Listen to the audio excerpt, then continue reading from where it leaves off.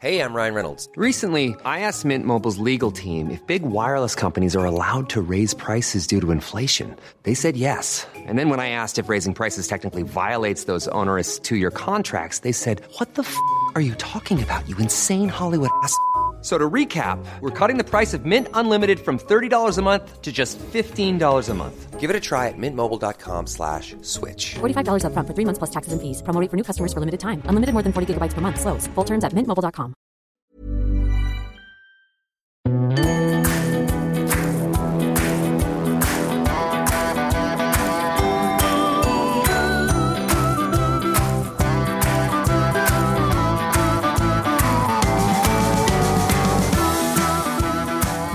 Welcome back to the Women's Podcast. I'm Roisin Ingle, and of course, if this is your first time listening or you just recently started listening to us, thank you very much for putting us on.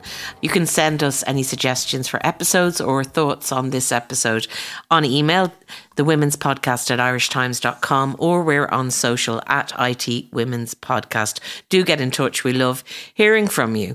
Now, today we meet Georgia Harrison, who went from being a reality TV star to a campaigner to change the law around image-based sexual abuse, or as it's more commonly known, revenge porn. One thing led to another, and we ended up at his, and we ended up having sex, which, you know, was something we've done multiple times in the past. So to me, what was the worst that could happen in my head was nothing would come of it, and, you know, it wouldn't be a big deal. I'm not in love with him, he's not in love with me.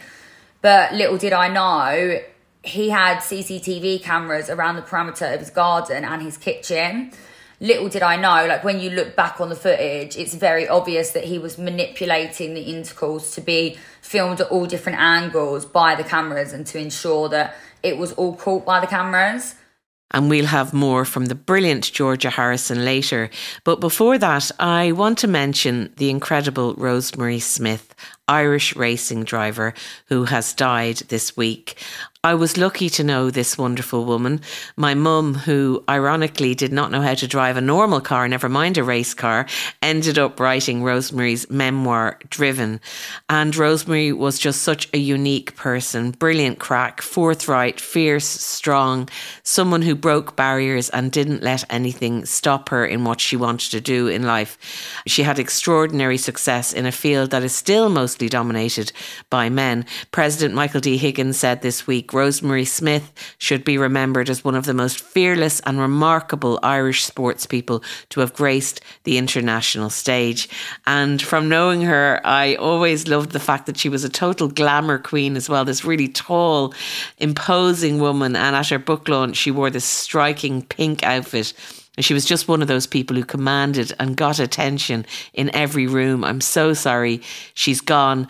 The one good thing is that she really wanted her life story and the story of her amazing career told, and it did get told. So if you want to find out more about this pioneering woman, Rosemary Smith, you can read her story in Driven. We'll miss you, Rosemary. And also, before we come to Georgia Harrison, I'm conscious that we haven't so far on the podcast done anything on Gaza and Palestine and Israel and the horror that has unfolded there, the Hamas attack on October 7th and the subsequent bombardment of Gaza. And needless to say, we on the podcast and you, our listeners, have been horrified by what's going on in Gaza and in Israel, the ongoing genocide, the sheer inhumanity of it all. And we've been thinking about two women in particular from Gaza who we had on the podcast back in 2019. They were with us in the studio, having been brought here by Trócaire to talk about their lives in Gaza. They were activists Mona El-Shawa and Hala Rizik. And here's a small extract from that episode. One of my thing, I was excited to come to Dublin and Ireland to exchange the experiences, to speak to the Irish women. And also I hold all the voices of women from Gaza. Maybe I have the chance to speak on behalf of them, to let you know about our suffering, our pain, about our human being. We are normal people. We have dreams. We have hopes. We want to live in dignity. And I do believe also women are women wherever. You can understand us because we're sharing the same pain. We've recently been trying to get in contact with both women to talk about what they are going through, but we haven't managed to contact Mona. But Hala has responded through Tokra to say she'd like to speak to us again. But obviously at the moment, given the renewed attacks and the issues around telecommunications, it's too difficult. We do, though, hope to speak to her at some point soon and to make contact with Mona also. In the meantime, the Palestinian Feminist Collective, which is based in America, put out a statement this week that was really strong, and I wanted to quote a bit of it here, if that's okay. They said, Palestinian women and children are 70% of those killed and continue to suffer unspeakable harm by this war. Palestinian boys and men have been falsely portrayed as bloodthirsty terrorists, rapists and savages to justify the genocide and collective punishment of the Palestinian people. In Gaza's population of 2.3 million, approximately 572,000 are women and girls of reproductive age, all of whom require access to vital reproductive health services. Among them, 50,000 pregnant women are caught in this conflict, with thousands facing imminent childbirth under dire circumstances. The reproductive justice framework, forerun by women of colour in the mid-1990s, advocates for the right to live and raise families in a safe and healthy environment. Genocide is in direct violation of this fundamental right and is therefore a matter of concern for all advocates for reproductive justice and freedom. We refuse to accept a world defined by destruction, dispossession and death.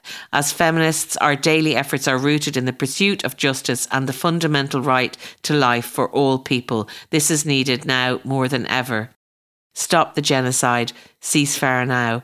And that's signed a load of different groups across the world, but coming all together under an umbrella called the Palestinian Feminist Collective.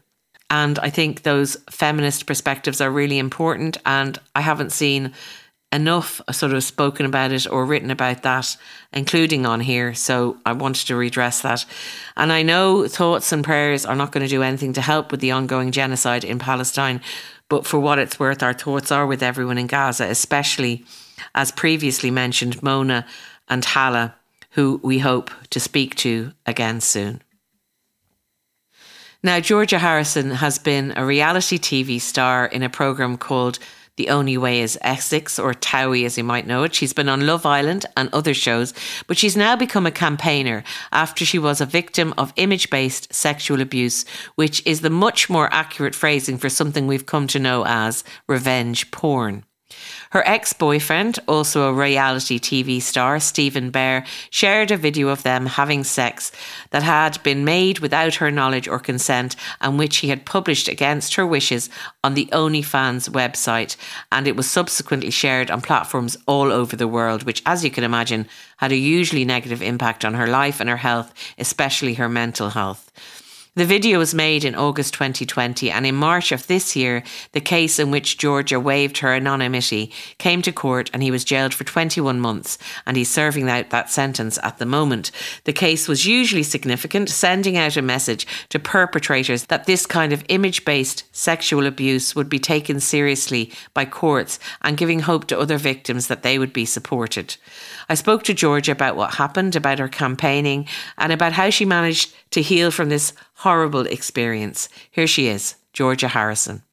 Georgia, your book, Taking Back My Power, tells your story of becoming a victim of image-based sexual abuse, which is also called revenge porn, which that is very inaccurate, and maybe we'll talk about that a bit later.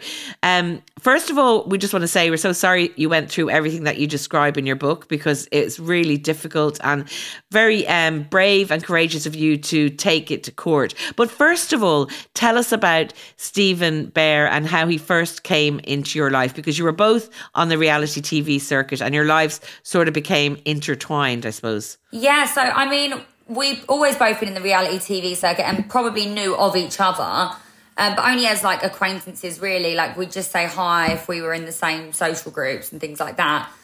But I had been living in my flat from like the age of 18, and at the age of 23, I went out to walk my dog one day and I saw Bear pull up in like his like Mercedes, like being really flash, and he sort of like hung his head out the window and he was like, "You're right, what are you doing here?" And I was like, "Oh, I live here." And he was like, "Oh, I've just moved into the house opposite." And I was like, oh, that's so weird. Like, I guess I'm going to be seeing you around then. And, you know, we live in like Loughton. There's no other reality stars really living on our road. So that seemed a bit odd. And then, you know, about a week later, I'd been called to go on a show called The Challenge. And it's like an American TV show where you do all of these crazy stunts. And like, I'd never watched it before. And to be honest, I just had no other opportunities on the table at that time. And I just was taking a stab going there because my agent was like, look, you've got nothing else on the table. Like, what is there to lose? And I was like, you know, you're right. So I go to the airport and they take our phones off us and they tell us we're going to be flying to Namibia for 8 weeks. And Bear was there. So we literally went from moving in opposite each other to a week later having like no communication with the outside world and being on a plane to the middle of the desert in Africa. And tell us about your impressions of him then as a person and what happened, because you became romantically involved. Yeah, I think like as soon as I met him, I thought he was really funny, really cheeky. He was my type, which never ends well.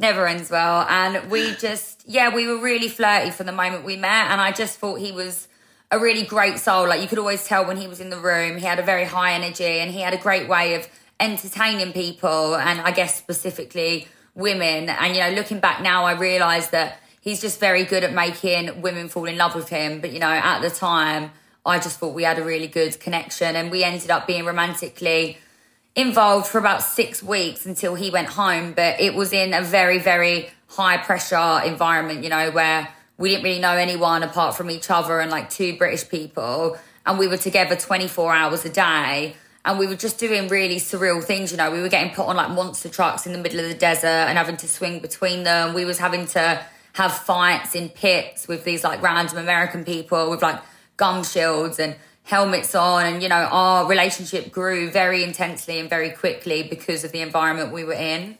Yeah. And then when you came back, did that continue or did you kind of lose touch, or even though you were living across the road from him? Yeah, no. So like we didn't end up being in like a serious relationship, but for the next couple of years, we were like friends. Sometimes it would cross the line as more than friends. Usually when we were filming, because we went on to film like another series together. But I think like when we were in the real world, I always knew that he wasn't the sort of person that was going to hold down a relationship. And by the looks of the girls that he was dating, by the time I got home, I was far too old for him. So it was always just friends. But, you know, we had a very good friendship and we had like, we spent a lot of time together. So I really did think that we had a mutual respect and love for each other. Okay, so let's go to August 2020 and he invited you over for a cup of tea. You said, what could go wrong? But you had no idea what was going to actually transpire, which would actually change your life in lots of ways in the next couple of years. We'll talk about that.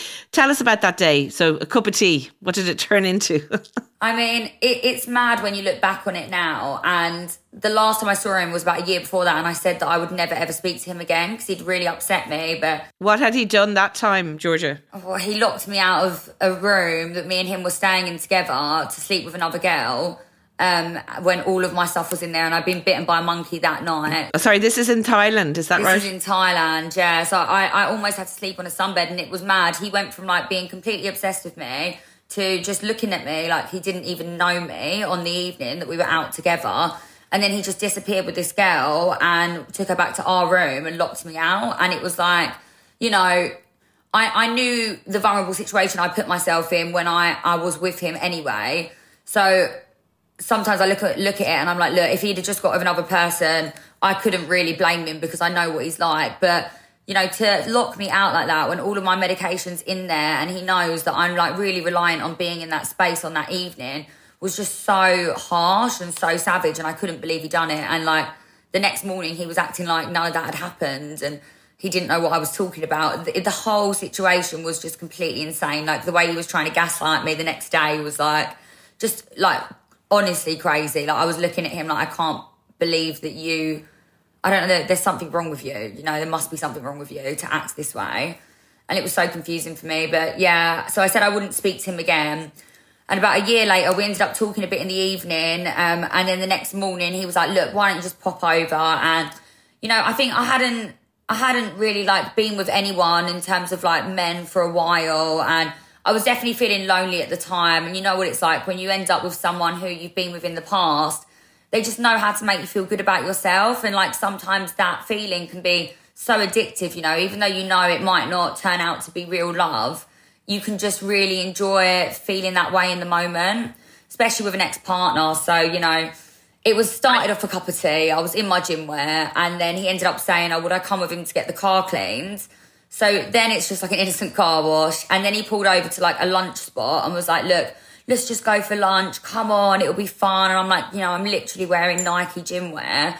Like, I can't even go in that restaurant dressed like this. And he was like, come on, like, stop being so boring. That's what he'd always say to me, you're boring.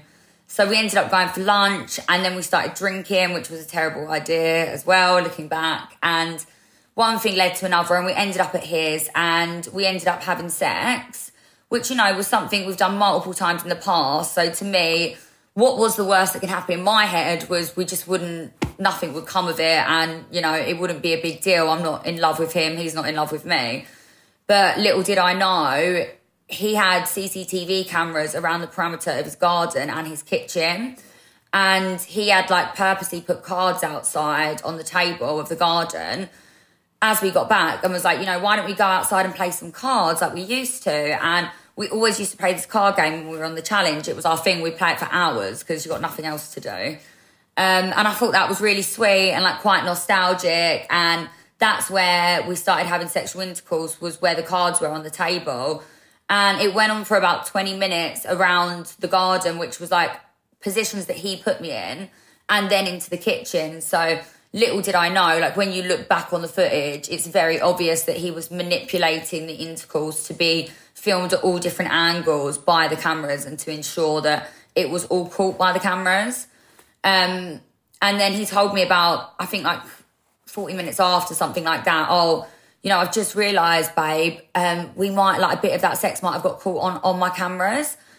And I'm like, you know, I need to see that. I'm like, you know, if you're having sex in front of a camera that you own, like, I could understand 1 or 2 minutes, you're in the moment, and then you're like, oh, whoops, do you know what I mean? But 20 minutes where the whole thing's filmed and I've got no idea the cameras are there.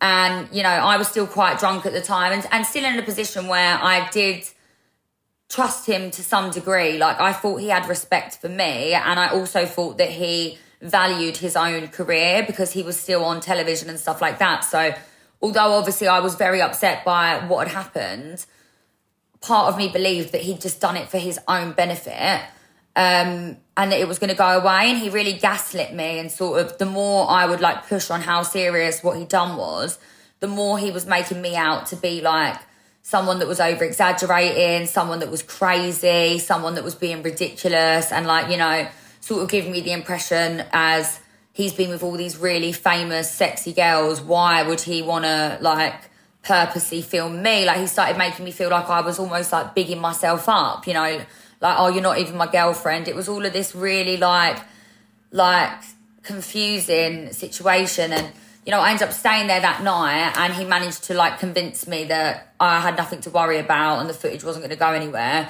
And when I got home the next morning, the first thing I done was like text him saying, you know, no one can ever see that, you know, it's not something that I ever want anyone to see. And I told him the night before that I would get the police involved if that was something that did come to light. Like, I was very clear about what the repercussions would be if he shared it. And then it just went away. Like, for about 3 months, everything was fine. Me and him ended up being in contact again in the future. I went to his sunbed launch, and I really believed that it was just something stupid he'd done and it was going to stay between us and go away. But then I started hearing from people that they'd been shown it by him. And it was just so awful. It was like I felt so out of control of my own destiny, and I felt so much fear. And every time I would try and say to him, you know, I've heard a boy has seen this video, I'm not being funny, I've never done a video like that in my life. There's only one video that exists of me having sexual intercourse, and it's the one you've got. So these boys aren't just describing something that doesn't exist. He would still just tell me that, you know, I was making it up, and like these people were lying, or that I was crazy. And I even ended up reaching out to one of his family members and saying, look, this has got so out of hand, and I don't want to call the police because I feel like then I'm going to blow it up and it's going to become public knowledge and it's all just going to get out of hand. like, please, can you speak to him? Because I don't know how else I can put a stop to this.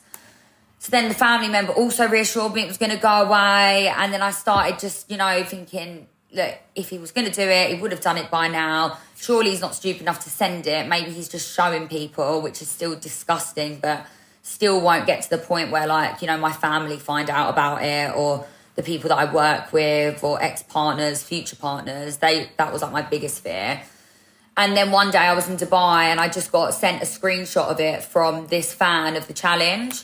It was like a fan page who I've spoken to a lot in the past, and they are based in the USA. So as soon as I saw that, I was just like my heart just completely dropped, and I was like, this is it. Do you know what I mean? It's not even like a person from around the area that we know. This is like global. So Georgia, this was the moment that you realised that he had clearly published it somewhere that, you know, the world could see it. So that feeling of realising that millions potentially of people had seen that video, that you had always had this growing fear that this would happen. And that it must have been so overwhelming. And you're in Dubai with friends, or? Yeah, I mean, I was with Kaz Crosley from Love Island and Ellie. There was a few of us living out there at the time. We was living there for about 6 months. But my family were all at home. And what was that like? How did you react? It just really came in waves, and it was like, I was just so angry at the time, and I was just so fed up of like being bullied by this person. Like it just really it triggered me, and it made me want to stand up for myself at first. But I still didn't know like where it's coming from, because the account then got deleted, and I was just like, look, it's out there. It's like ready to blow. I need to just figure it out. And that's when I went on my Instagram and was like, look, if anyone's seen a video of me and Bear in his garden, can you send it to this address? I didn't say it was like a porn video or whatever. I tried to underplay it just in case, because like I was thinking, right, I'll get the evidence, I'll contact the platforms and I'll get it off. But within that, there was just like hundreds of messages to this email address with all different links of where it was. It had already gone to Pornhub by that time. Like, the amount of platforms it was on without me even having a clue was just like shocking. But because I then put that on my Instagram, people then started sending it to each other. And that's when people were finding the link, and it was getting sent to friends, family, everyone. And my phone was just pinging like every 2 seconds. Have you seen this? Oh my God, I've just been sent this of you. Like ping, ping, ping, ping, ping. My Instagram went up to 72 million views. And I've only got 1 million followers. So everyone was like going on my page to see like my reaction to everyone seeing it. And it was horrible. I didn't know how to cope with it. I just really went into a sort of grieving stage, I think. Yeah. Tell me about your family, because I know your mother has been really, really supportive and important in this whole process. But like, you know, the thing of having to explain to uncles and various relatives that this was going around, did you have to do that and talk to people and say, you know, this is what's happened? It must have been really difficult. Yeah, the first thing I done was like write out a really long message and sort of sent it to a lot of the people in my family, just sort of explaining like what's happened and what I've been going through. And I think for a lot of them, they were all so supportive. There wasn't one of them that wasn't. And I think like the only thing they felt bad about was the fact that I hadn't told them prior to it becoming this much of a big deal. But obviously they understood that I really hoped that it wouldn't come to that. But none of them judged me. Like, they all know that, you know, I'm not the sort of person to sleep around. And even if I was, it's not a bad thing to do. Like, the only thing that is bad is to, you know, film people when they think that they're in a private scenario, or to share things that are meant to be private without consent. Yeah, because this might be a good time actually to talk about the word revenge porn. I mean, I'm really been someone who's been speaking about for a number of years about child porn is a word I think shouldn't be used. It should be called sexual images of child abuse, which essentially is what it is. And this is also sexual abuse through images too. Yeah. And the word revenge porn does seem to imply that someone like you, you know, well, you got yourself into this situation, or somehow you deserve it. But it's really good to see that word is becoming less common, I think. Yeah, I mean, look, I'm not personally triggered by that word. To me, it's just a terminology, but I can understand how other survivors find that offensive. I've got quite a thick skin, so when it comes to things like that, I don't really overthink it too much. But yeah, I think for many other survivors that I speak to, they don't like it being, one, revenge because it implies they've done something wrong, and two, porn, because for a lot of them, most of them, it isn't porn. It was just home videos or videos they didn't even know were being taken. But yeah, it's not something that triggers me personally. Yeah, but it's good that the language is making sure that it doesn't trigger other people, even if it doesn't trigger you, which is great. I try now not to use that term because I'm aware that it can upset some people. And I say image-based sexual abuse, even though it's a mouthful. But it's very accurate. Yeah. So listen, tell me about the process of reporting it to the police and how big a decision was that? It's great to hear your family were so supportive and that must have helped. But, some people might think, right, I'm just going to hope, just have to put my head down, hope it goes away. But you had even said to him on the night that this was a road you would be happy to go down, didn't you? So was it a no-brainer to go to the police and make sure that it was dealt with? Yeah, I think once I realised it had been on his verified account, it was just absolutely go to the police. I've got all of the evidence I need, so there's no other option for me now. I think if it had been leaked via someone else, I would have been more reluctant because I would have been how am I going to prove it? But I just had so much proof, and yeah, I really wanted to put a stop to him, not just for what he'd done to me, but just the way that he was beginning to treat women in general. He was becoming a real just sexual deviant, and I feel he just would have gone on to get worse and worse, and the more he got away with, the more out of touch with reality he got, and the worse his actions became. Did you have any contact with him around that time? He messaged me on Instagram saying something like, look, I know you're upset, can we just meet up and speak, or something like that? And it's I'm upset. Are you joking me? Look at what you've done. This is millions of people have seen this. We're not talking hundreds. And, part of me went through my mind of, could I meet him to speak to him to try and get proof that he'd done it? Do you know what I mean? those things go through your mind because he was so adamant that I wasn't going to win in a court case on his Insta stories and stuff. So I was sort of thinking, could I even record him admitting it? Do you know what I mean? But in my head, I was just no, I just completely ignored him. And I just thought, I'm going to completely just leave this up to the police now. And hopefully the universe orchestrates it so the truth comes out and karma is served. And that is what happened, luckily. But he was so blasé about it. I know you must be a bit upset. You've just come over and spilled a drink on my new carpet.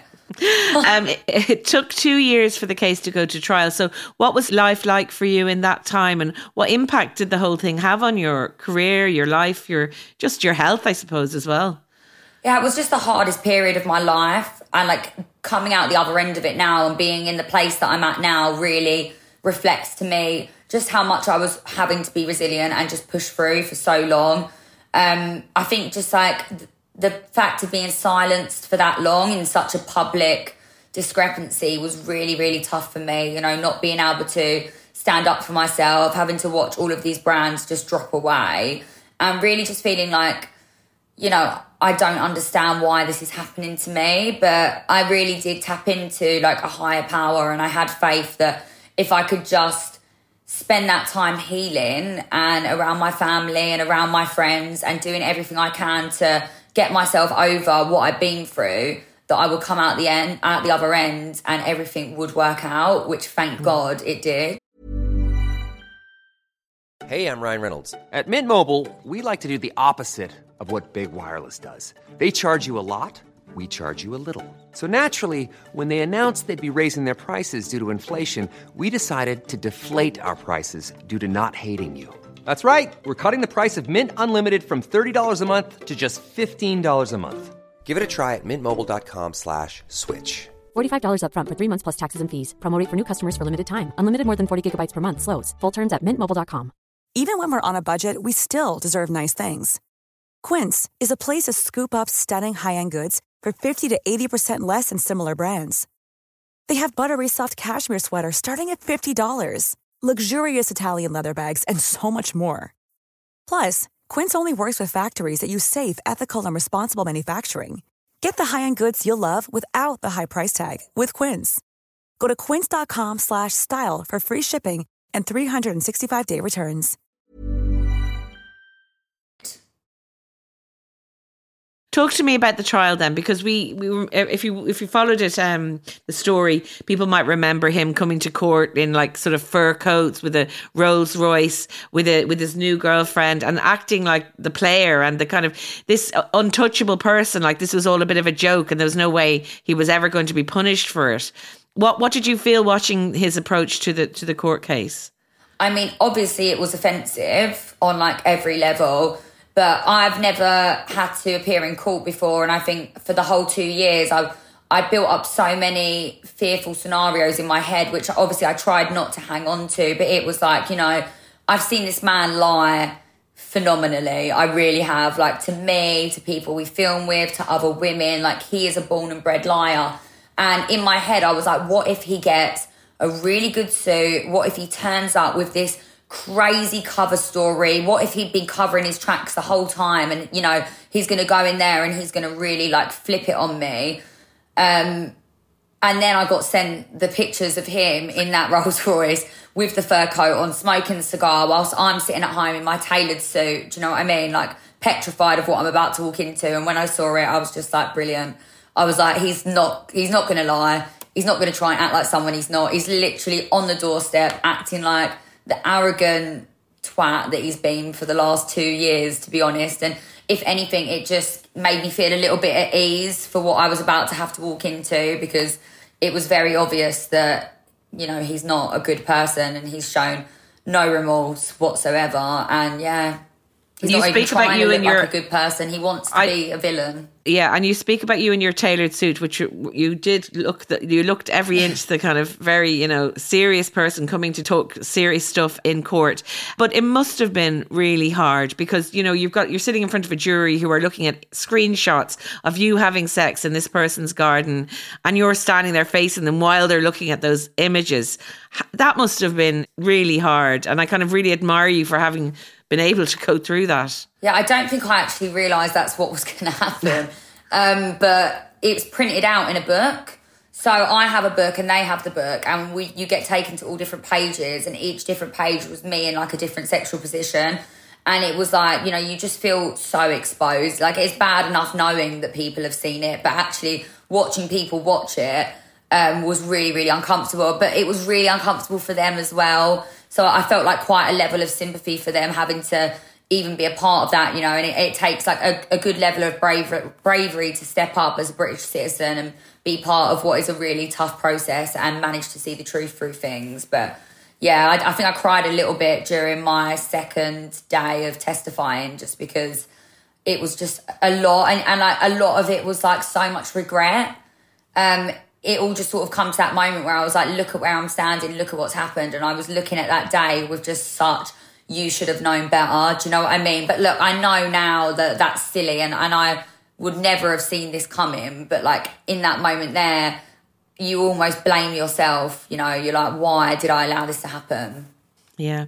And I mean, the other thing is that you were also at the time dealing with the recent death of two of your friends, one who died from leukemia and then Jake McLean, who died in a car crash. He was an on-off boyfriend. So you were grieving for those as well as dealing with this. It must have been almost impossible to do it, to face it some days.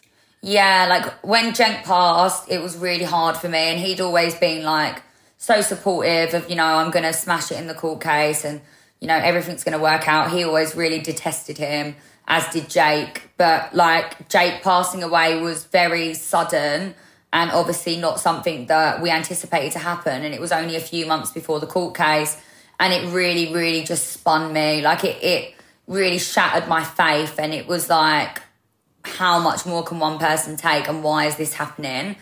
And I really did like say to my mum, that's the first thing, like during that week when I first found out, you know, your head's just not in a normal space and you can't comprehend anything. Like the chemicals in your brain just completely change. And I just kept saying to my mum, like, I can't do the court case. Like, we're going to have to cancel it. Like, I'm not going to be able to do it.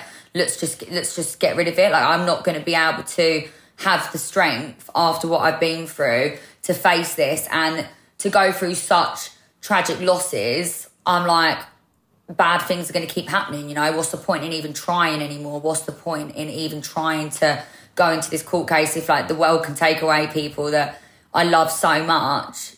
What are the odds of it working out when I get there? And my mum just kept saying, look, we're not thinking about that now. We're not thinking about anything in the future now. All we're thinking about is getting through each day. And we've got a couple of months to figure out what you want to do. And if you still feel like this when it gets to it, then we'll just walk away from it, because all that matters right now is that you get to a stage where you feel yourself again and you've accepted the things that you've had to go through. Well, in the end, you did persevere, and Bear was found guilty and sentenced to 21 months in prison. How did you feel when that verdict was read out? Just like so relieved. Like, it was really weird. I felt like I would cry, but I didn't. But all of my family were crying. And, you know, I remember looking at the jury and just sort of being like, thank you. Like, thank you so much for seeing through all of this.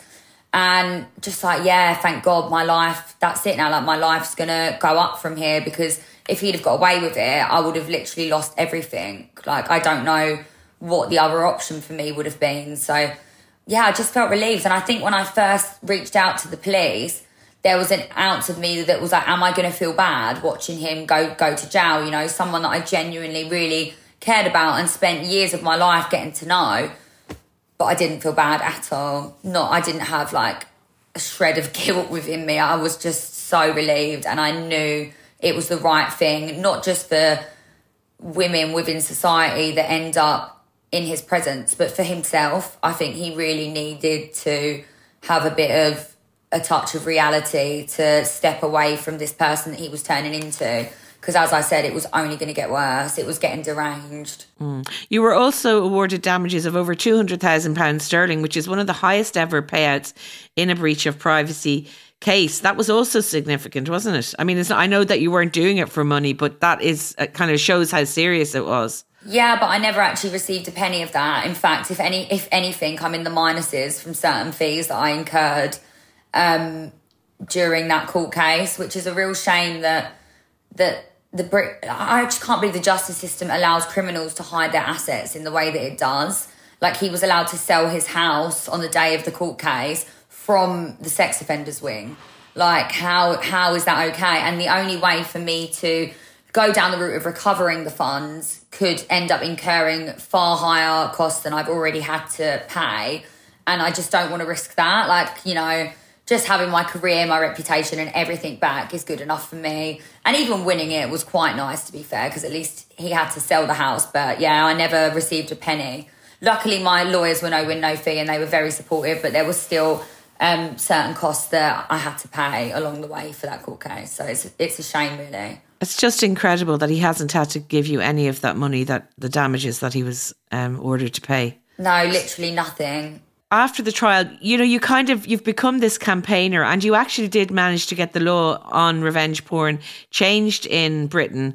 Talk us through what you saw as a massive flaw in the original law around it.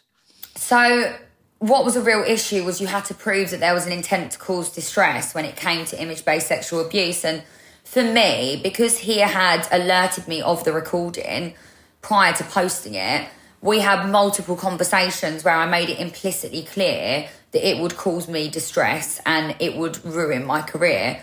So I had a leg to stand on when it came to that, but that's very, very rare. And like, so many people were reaching out to me with their own stories, their own experiences with the law. And so many women were like, you know, I got let down because of this. That's impossible to prove.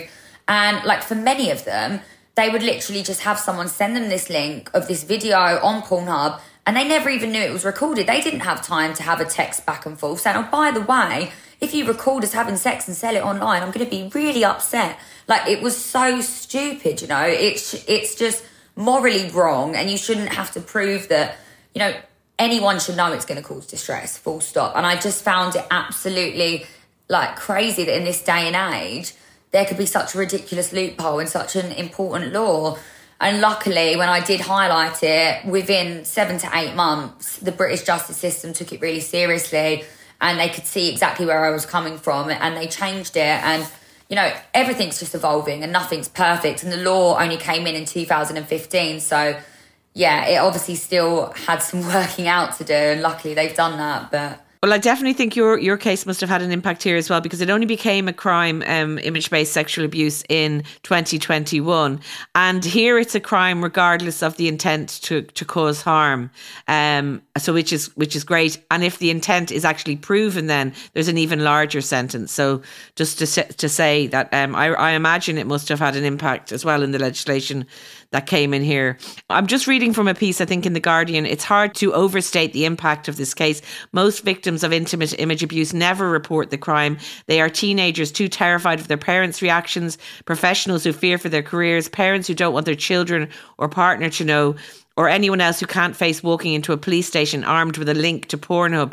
Of those who do come forward, only about 4% will ever see a charge, and a prison sentence is rarer still. I mean, that's the reality, isn't it, for people who find themselves in your situation? It is the reality, and it's really upsetting to have to see so many women go through this and not be able to get a shot at justice. And for many of them, when their cases do fall through, they're then deemed liars. So not only do they have to go through these awful experiences, they're then accused of being involved in this porn video, which they had nothing to do with, and they're shamed for it.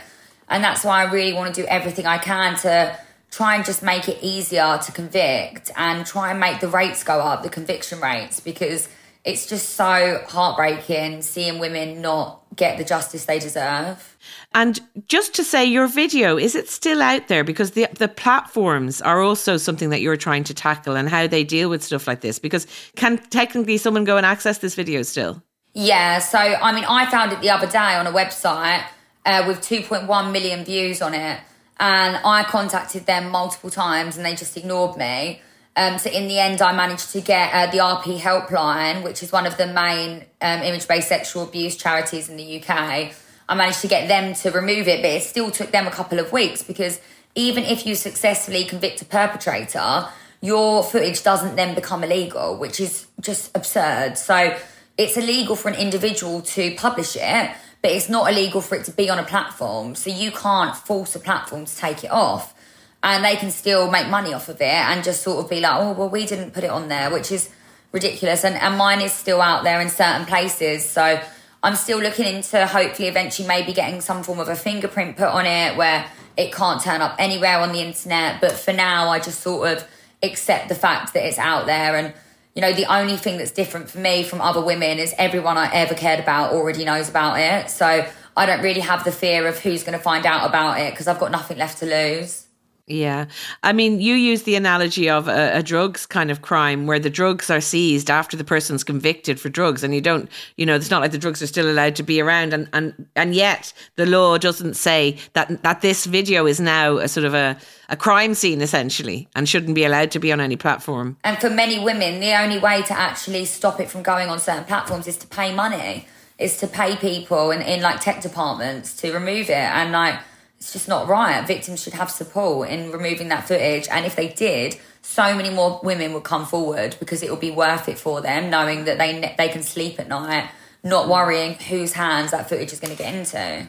Yeah. Can I talk to you about OnlyFans a bit? Because Stephen Bear put it on his OnlyFans account originally. I think that's where it first was published. And it's a whole huge industry. And you've mentioned before that you have friends earning 80 to 100 grand a month, you know, showing themselves in their underwear, making a good living from this. It's very different to what happened to you, a whole different scenario. But I just wondered what your view is on this whole explosion of OnlyFans and the fact that it's become this big way for a lot of women and men to make money.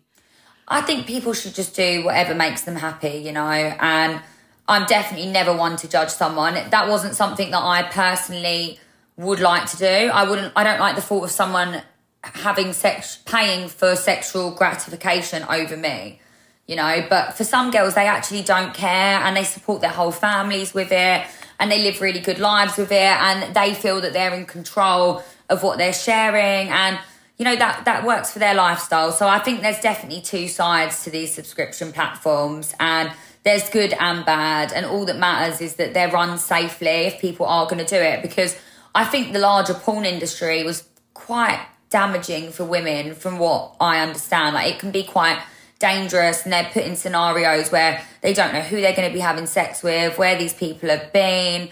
They're really like unsafe within their environment. So in some ways, subscription platforms give them the control of taking power into their own hands, and they get to choose what they do and when they do it. So, you know, there's an upside to it, but also a downside, and it just needs to be thoroughly regulated. And when you're making billions a year, that shouldn't be too hard to, you know, implement a certain level of compliance. But I have to hand it to OnlyFans. Their evidence really did help me get my conviction, and they were the only platform that really did interact with the police to do everything they can to prove that something went wrong on their platform, but that it wasn't their fault. So, yeah, I can't really fault them there.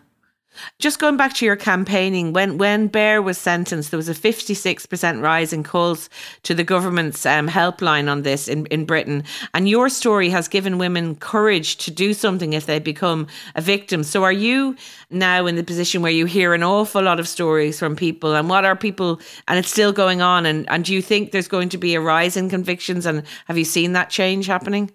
I mean, it's really, really nice to hear that. And I'm hearing stories all the time. And I think one thing my case done was it validated their feelings, and it validated the fact that they deserve justice and that something bad was done to them, especially for girls that filmed the footage or sent the pictures. So many of them didn't think that they deserved justice, but they all do. And it's really nice to see more people coming forward and doing something about it, because, you know, it's a violation on a different level and no one deserves it. I definitely think we'll see conviction rates go up with the amount of people coming forward. And hopefully with that, we see cases go down, because I think it's also going to highlight to the younger generation how painful it can be if you do share this sort of footage. Whereas before, it wasn't that spoken about. So maybe they would just send it as an innocent mistake. But now it's so heavily spoken about. There is no innocent mistake when it comes to it. It's very clear that it's wrong. And that's why I'm hoping eventually that the government will put some form of funding into education in schools about this subject, because it's not fair to hold people accountable when they haven't been educated in the first place. So it's definitely something that needs to be done. Like, I speak to so many teachers. Teachers always come up to me and they're like, Georgia, if you could understand how much of a problem this is. I'm dealing with it on a daily basis, and I really would love something to be done about it. And your case is really helping that. That's great. Now, we haven't talked about your background at all growing up in Essex, but I imagine when you were a little girl, you weren't dreaming of becoming a political campaigner. And I know you dreamt of becoming a reality TV star, and you managed to make all these things on your list of things you wanted to do happen. You got, and you were able to buy your own flat in your early 20s. You did become a person on The Only Way is Essex, Towie, and you did become a reality TV star. Tell us about that, and how, in a strange way, this is a whole other thing that you wouldn't have imagined as a kid, but you did actually manage to get a lot of things done that you wanted to get done as a very young woman. Yeah, it's so weird. Like, I believe massively in manifestation, and I believe that I manifested going on Towie. And it's weird, when I was a kid, I used to love debate class as well. So that almost, and I used to always go to after school debate class, and that almost ties into how I've managed to be able to elocute myself within these situations when it comes to campaigning. But, you know, I was like 12 or something. Like, that's definitely not something I envisioned in my future. But, you know, my next list of manifestations was saying that I wanted to have my own documentary. Well, not documentary, it was my own show on ITV. I want to have my own book. I want to be an inspiration to people, and I really want to use my platform to help inspire and raise up other people, specifically women.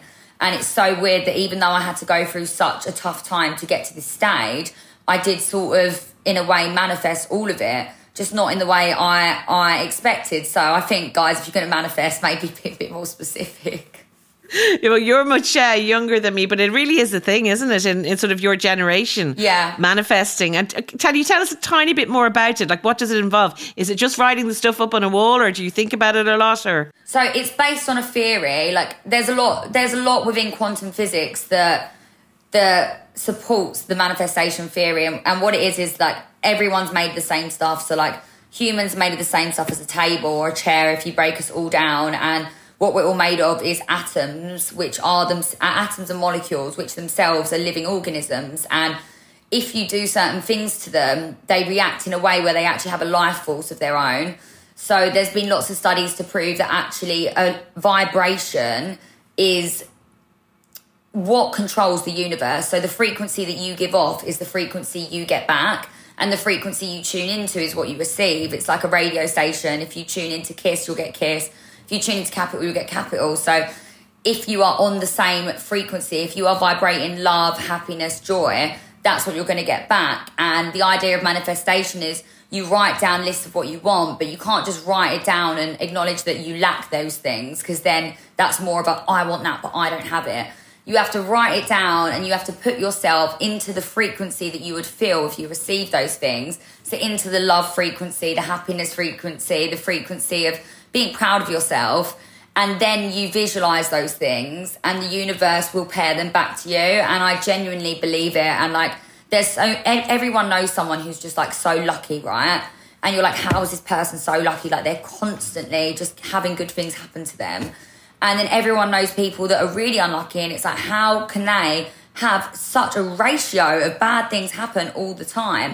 And I believe it's because of our psyche, and some people are just born manifestors and everything goes well for them, and that's just the way that they believe the world is going to treat them. But some people believe that the world's against them and that things are going to go really badly for them, and that tends to be what they attract. But it's not a bad thing because they can change their thought process. We're in control of our thought process. Our thought process isn't in control of us. So there's hope for everyone to live a better, happier, more fulfilling life. They just have to change the way they perceive the world. Right. I did not think when we started this conversation that we'd end up talking about quantum physics, Georgia. Honestly, you'd have to Google it because there's some brilliant studies and they blow my mind, but I just wouldn't be able to relay them efficiently. You've done it really well. Sorry, you have. I mean, I want to throw in, though, and I know you wouldn't believe this, that when bad things happen to people, it's not people's fault. I mean, if people get sick or they have cancer or other things, it's not because they haven't given out the right vibes. No, it's not because they haven't given out the right vibes. And for some people, it's just their journey. Like, I really believe that souls pick their life journey when they come to this earth, and we're all intertwined, and there's some parts of our lives that are just meant to happen. Like, my best friend was the most positive, amazing boy ever, and he still passed away from leukemia. But when he passed away, because he was the way he was, it made so many of us want to live our lives to the fullest and be more grateful and be more happy, and it had such a profound effect on hundreds of people. And I believe that was his life path. But if you'd have seen him right until his final days, he was still so positive and so happy. And like, you know, even though he was going through such a tough time, he still had so many beautiful, magical moments, even right up until the final weeks of his passing. And, you know, why not try and be that way? Why not try and look at the glass half full if you can? He sounds like an amazing person, and I'm so sorry for your loss of those very dear friends. You talked earlier about it being a bit of a grieving process since that moment when you realised what he'd done. How are you? Where are you in that grieving process? Have you got to a point where you've actually healed from all of it, or is it still something you're working on? I've very much healed, and I really do believe that the people that we lose are still there. Like, since losing people close to me, I really just have such a connection with people from the other side, and like, they give me so much that they used to give me on earth in moments in my everyday life. And like, I can always tap into his strength and his energy when I need to. And I really believe that I'll see him again. I believe that our spirit guides always are there for us, and they're helping us, and they love being part of our journey on the other side. And it's actually harder for us losing them than it is for them crossing over, because they find it fun being part of our lives in a way that we can't see them, and they know that they will see us again. It's only us that isn't aware of that. And like, I like to be strong for them because I really believe that they can see me, and it hurts them more seeing me be in pain. You have to let that go. You have to grieve. It's so unhealthy not to. But eventually it gets to a point when you're like, right, I'm going to get out there now, and I'm going to make the most of every second of my life, because they would give so much to have another day on this earth. So who am I to waste it? And if anyone's listening and is a bit sceptical about all what you're talking about, the other side and spirit guides and all of that, do you mind the skepticism, or people thinking, what is she talking about? No, everyone has every right to believe whatever they want to believe on this earth, you know. And it's whatever works for them, but that is what I believe. And I think for a lot of people, if you believe something, you can tap into it more. For people that don't believe, they won't see signs of those things, and you know, they won't be able to. So maybe just try and believe, and maybe someone will pop up. Just finally, Georgia, you have done so much. I mean, when you look at the reality TV, that's kind of, in some ways, like it's a valid career for a lot of people. You can make money, you can become famous. There's a sort of superficiality to that, let's say. But then what you've done with this political campaigning is having meaningful impact in people's lives that is going to kind of ripple effect for a long, long time. So you've done so much. What else is there for you? You've had a documentary about it. You've had a book. Yeah, I really obviously want to move on from this situation specifically, but I definitely think there'll be more documentaries on the cards. I've been in talks with a few different members of production, and I think it will be good to look into other people's stories. And honestly, once I changed the law, I did sort of want to hang up my campaigning shoes for a bit and just like go to Ibiza. But since I've spoken to the RP helpline and, you know, been made aware of the fact that really it's wrong that we can't get this footage off the internet, and it is possible to change the law to make it so that does become immediately illegal, I think that's going to have to be my next campaign, and I'm going to have to dedicate some time to hopefully getting that into change to help protect women more. And I just want to do what I can for people. I really want to be a good person, and I really want to help other people. I believe it comes back to you, and yeah. And not that I want to dwell on him, but Stephen Bear's in prison. Do you feel like he's somebody who's going to learn from this and come out a different person, or do you even think about that anymore? I believe there are good aspects to his being, and I think with the right help and support, he could rehabilitate himself and maybe be sober and just concentrate on those aspects within himself. But I don't know if he has that right support around him. A lot of his family seem to be enablers throughout the court case, and it's going to take a lot for him to change, but I think everyone has a chance. So I pray that he manages to rehabilitate himself and be a better person. And yeah, I really do. I don't wish any bad for anyone, but whether or not he manages to do that, we will see, won't we? And I hope you're able to have healthy relationships now, romantic relationships, because I imagine it must have damaged a lot of trust for you in men. Yeah, I mean, I definitely struggle with my relationships, but I've still really got hope that I'll meet a good person. I'm just trying to not be attracted to bad boys, you know. I'm really trying my best just to call in someone that's a good person, and I've got a lot of faith that will happen. Like, I think the stars will align for me eventually. Like, I've seen it work out for so many of my friends recently that really didn't think it was ever going to happen for them. And seeing them have such success really gives me hope for myself. So I just briefly love your insight on why that is that some women like yourself are so attracted to that in a man. And have you reflected on that a lot? Like, why was that something that you went towards instead of somebody decent who was going to treat you right? Yeah, I've done a lot of reflecting on it, and I just think, I don't know, almost like, I guess it's the chase, it's the wanting to be attracted to someone that doesn't quite show up for you. And there's a lot of women that do have those problems, and I think, you know, every bad relationship teaches you what you're looking for in the next relationship. And what I've done in terms of like reflecting on it is I've written a really big list of what I want in the next person, but more in terms of like, I've acknowledged what the past people didn't give me, and I've turned that into a positive of what I want to look for in the next person. And I want, you know, someone who shows up for me, someone who's patient, someone who's loyal, someone who's honest, someone who's kind. And I've never before acknowledged the fact that that is what I need. And now when I am dating men, or I am like speaking to guys, they'll do certain things which will show an element of them being patient, or I'll see them do something honest, and I'm really finding those aspects very attractive now, whereas before I wasn't looking for those things. So I think that's steps in the right direction. I love to hear that, but I also think, listening to you, that you have grown so much yourself as a person that inevitably you're going to attract that now, because you're much more sure of who you are, what you stand for, what your values are. And that's going to hopefully bring that kind of similar person into your life. Yeah, I hope so. Yeah, it's been so lovely talking to you, Georgia. Thank really, you, and especially about the quantum physics, which I'm going to go out now and have a bit more of a closer look at. Yeah, but you're an extraordinary person, and you've done something really important, and I know you'll continue to do more things like that in your life. So the best of luck with everything, and thank you so much for coming on. Thanks, I really enjoyed this. That was Georgia Harrison there. Her book is called Taking Back My Power. And if you enjoyed this episode of the podcast, please leave us a review or subscribe to us. It really makes a difference. The podcast is produced by Suzanne Brennan and by me, Roisin Ingle, with JJ Vernon on sound. Talk to us on social at IT Women's Podcast or email us on thewomenspodcast@irishtimes.com. That's it from me. Mind yourselves, and I will talk to you next time.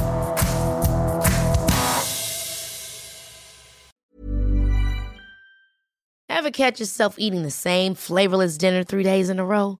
Dreaming of something better? Well, HelloFresh is your guilt-free dream come true, baby. It's me, Keke Palmer. Let's wake up those taste buds with hot, juicy pecan-crusted chicken or garlic butter shrimp scampi. Hello Fresh. Stop dreaming of all the delicious possibilities and dig in at HelloFresh.com. Let's get this dinner party started.